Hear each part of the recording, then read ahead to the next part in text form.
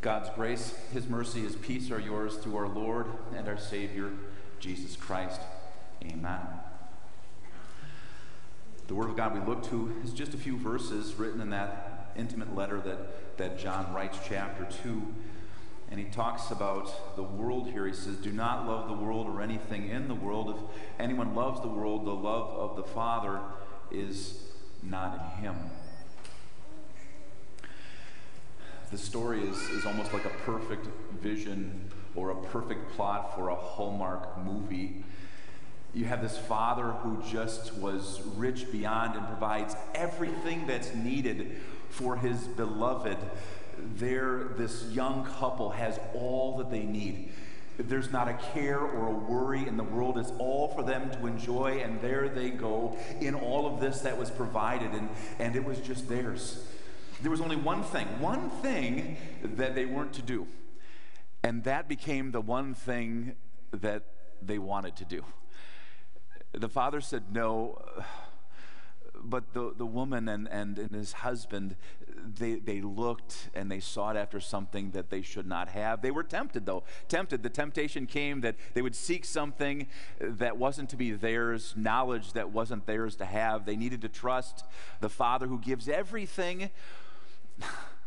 But instead they looked, they lusted, they wanted, and all it took was just a temptation, just a twist of the truth, a movement of the heart from everything that they had, all that they needed, everything was complete and pure and true, to just one more thing. That's all I need in this world that gave them everything except one thing, and then it was just a piece of fruit.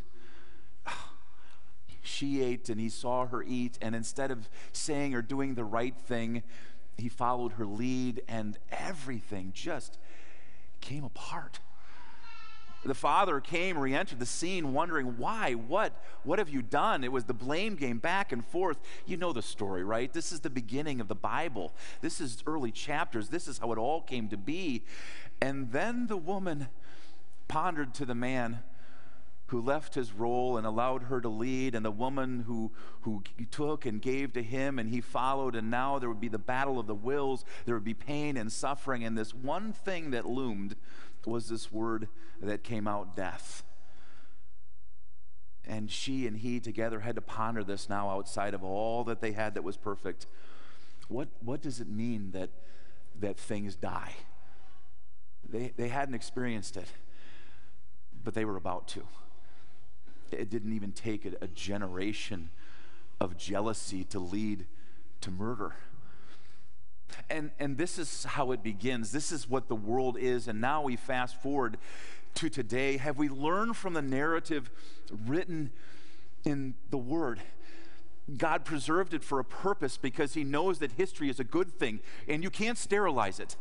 It needs to be spoken in the way that it happens so that we can learn and see that the world is not good the way it is now. And how many centuries later, as you read, you see the same things repeating themselves.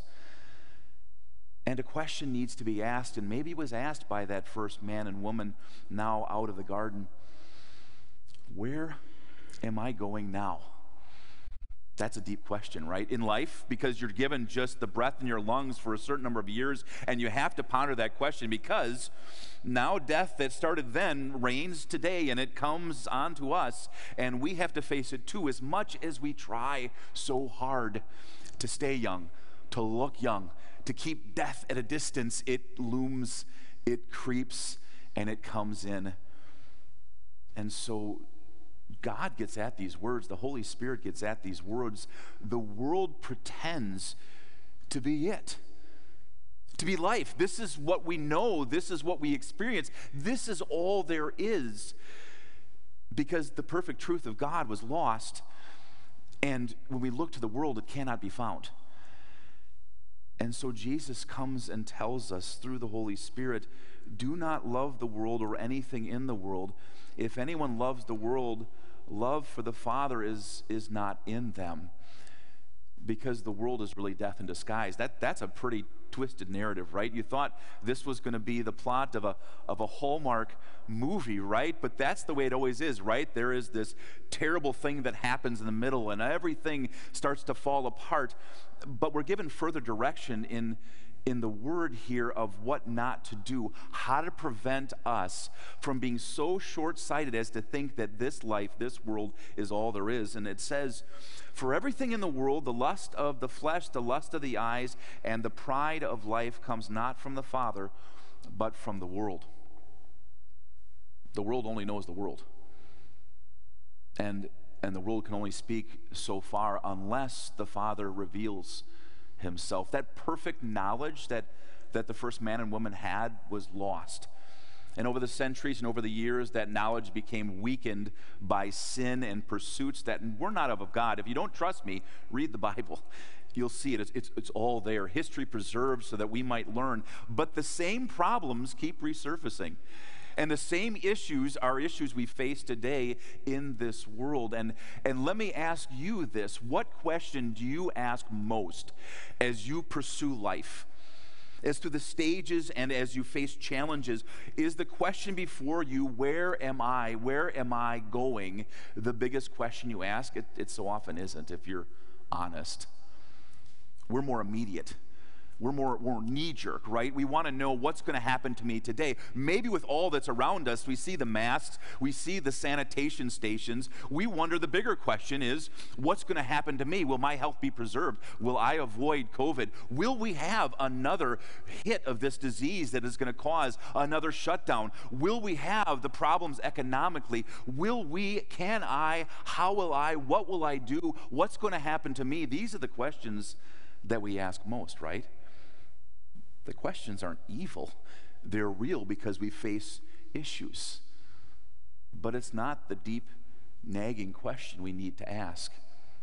And maybe there are other questions on your mind, maybe things like big life questions. What am I going to be when I grow up? Will I even be in a safe world when I grow up? What's going to happen if the market doesn't recover and I'm no longer working? What's going to happen when I actually get to go back to the doctor after how many months of not being able to go and the news isn't good? You see how many questions that we ask that really hint towards the bigger question of what the world brings. The world does not bring these answers. And so God says, don't let the world intrude into your life, into your heart, and bring you only as far as the world and what it reveals. He says, first, the lust of the flesh. That's a big thing in our life too. We try as Christians to anesthetize ourselves to these things. We'd like to blame Hollywood, right? We'd like to say it's the filth that they produce, and the movies that they produce, and it's the music industry, the stuff that's out there. It is just heinous. And the publications that are all around us. We'd like to say that these are the wrong things and they are the wrong people, but does that influence creep into our lives?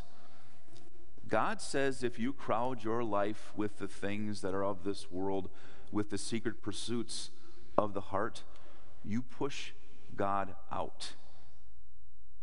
And I'd like to blame other people for the way that I think and how I act, and the thoughts that dance around in my mind, and the temptations that sometimes I pursue.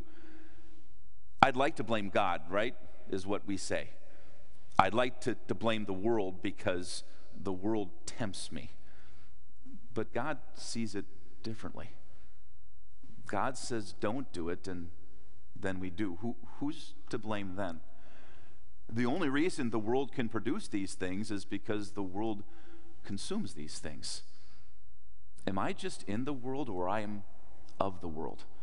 That's a question we have to ask. And then he says the next thing, the lust of the eyes.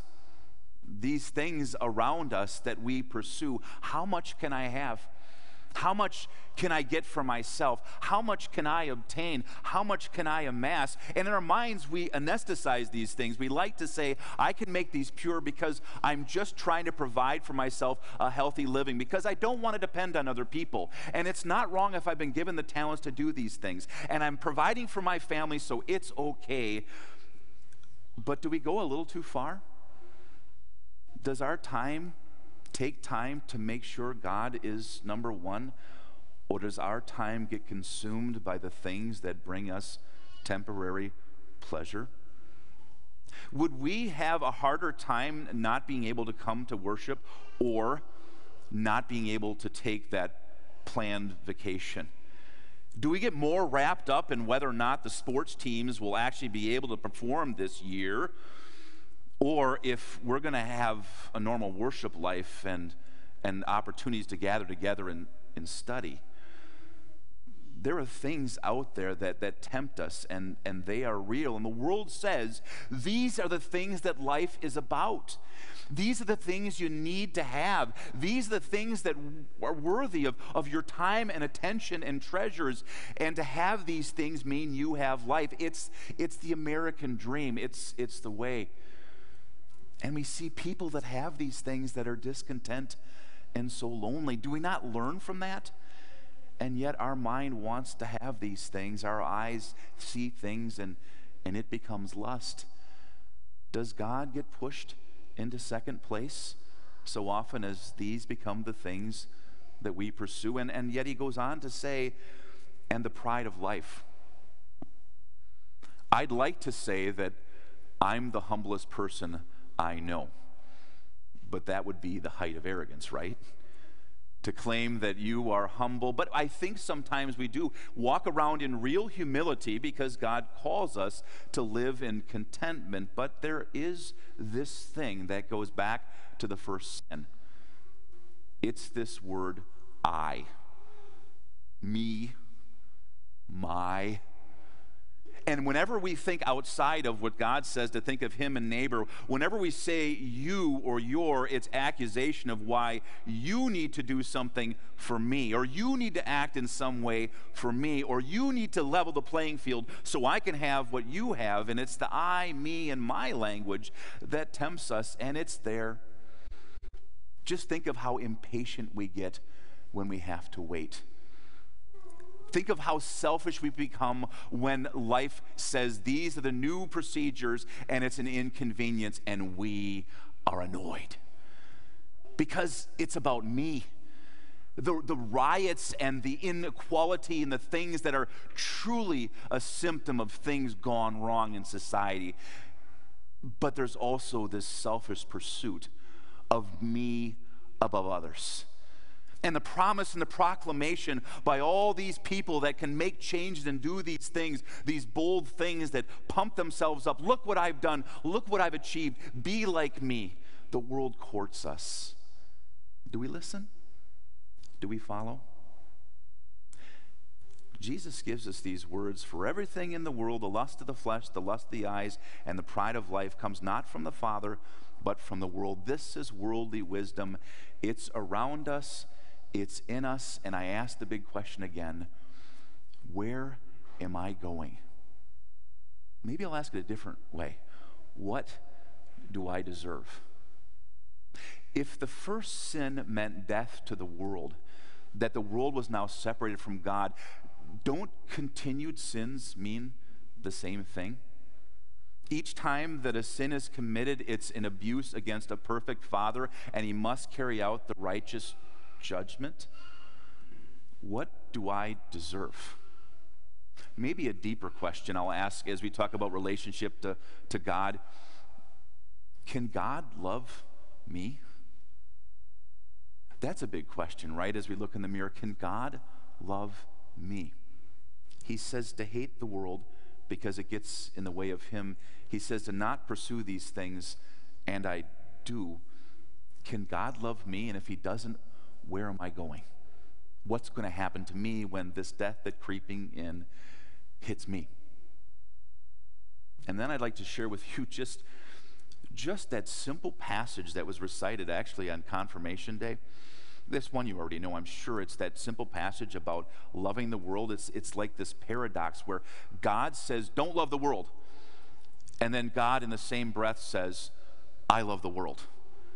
John 3:16, I so love this world, not the sinful things, not the things that lead to death, not the temptations, not the things gone wrong, not the death that this stuff brings, but I love the world.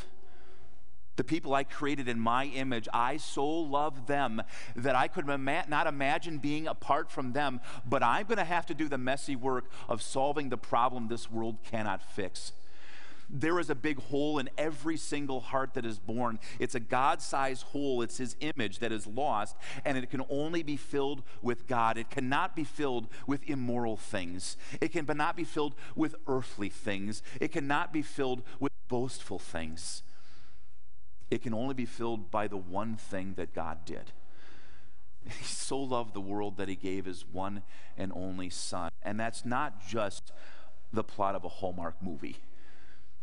Jesus came and did what the world could no longer do. Jesus came and did what man and woman can no longer do. He ignored the things that tempt us, that lead us astray. He did not ever lust for flesh. He did not have the lust of the eyes. He did not have the pride of life. He never built himself up. He came to live under the Father's will, to follow it perfectly, but then he had to face the real question that daunts us all. Where am I going? Jesus had to be the answer to that question, and it came on a cross, and he had to wrestle with that. Being true human flesh, he didn't want to face this thing called death because it would hurt emotionally and it would hurt physically. Look at what happened. But even deeper spiritually, he knew the answer. Where am I going? It's to hell. And that's where Jesus went, so that he could answer with not a continued punishment of death, but give this world something it did not deserve, life. We know it. He proved it. He showed that death had its undoing. He pounded it to death on a cross. He left the tomb vacant, came back and showed what life actually is. And he didn't come back to give us stuff. He didn't come back to make sure that the lust of our eyes would be fulfilled. He didn't come back so that we could pat ourselves on the back. He came to give us peace and hope and a purpose and a future. And he calls these things all strung together life that lasts. You know how that passage goes? That he gave his one and only Son, that whoever believes in him will not perish but have eternal life. That's different than the world can give, right? That's the world eternal, and it doesn't end in death, but life. That's what God gives to you. He talks about it here. He says, the world and its desires, they pass away. That's the reality. Don't cling to things that pass away. It's like making a bad investment and throwing more money into it. That's just dumb. Don't. But then he says, but whatever or whoever does the will of God lives forever. Do you see the contrast to that? The world brings perishing, but those who do the will of God live forever. And we often think, okay, here I must have to do something. What is the will of God? It isn't the 10 Commandments, though those are the things God gives us to guide and guard us in life. The will of God is to believe in Jesus, to run to Jesus. This is the one possession that is yours that makes life worth living. This is the one possession that you have that fills that huge God hole in your heart and makes it full. This is the one possession that you have that changes your heart to love and forgive as God has first loved and forgiven you. This is the one thing that allows charity and allows purpose in life. This is the one thing that guarantees you forever, and it's yours. Simply believe in him and you will live. There is a happy ending to the story of Adam and Eve. God alludes to it in Scripture. He gave the promise to them, and by believing in that promise, God said, you wouldn't just perpetuate and live in death forever. I will give you life. And they experienced earthly death, but not the eternal death deserved.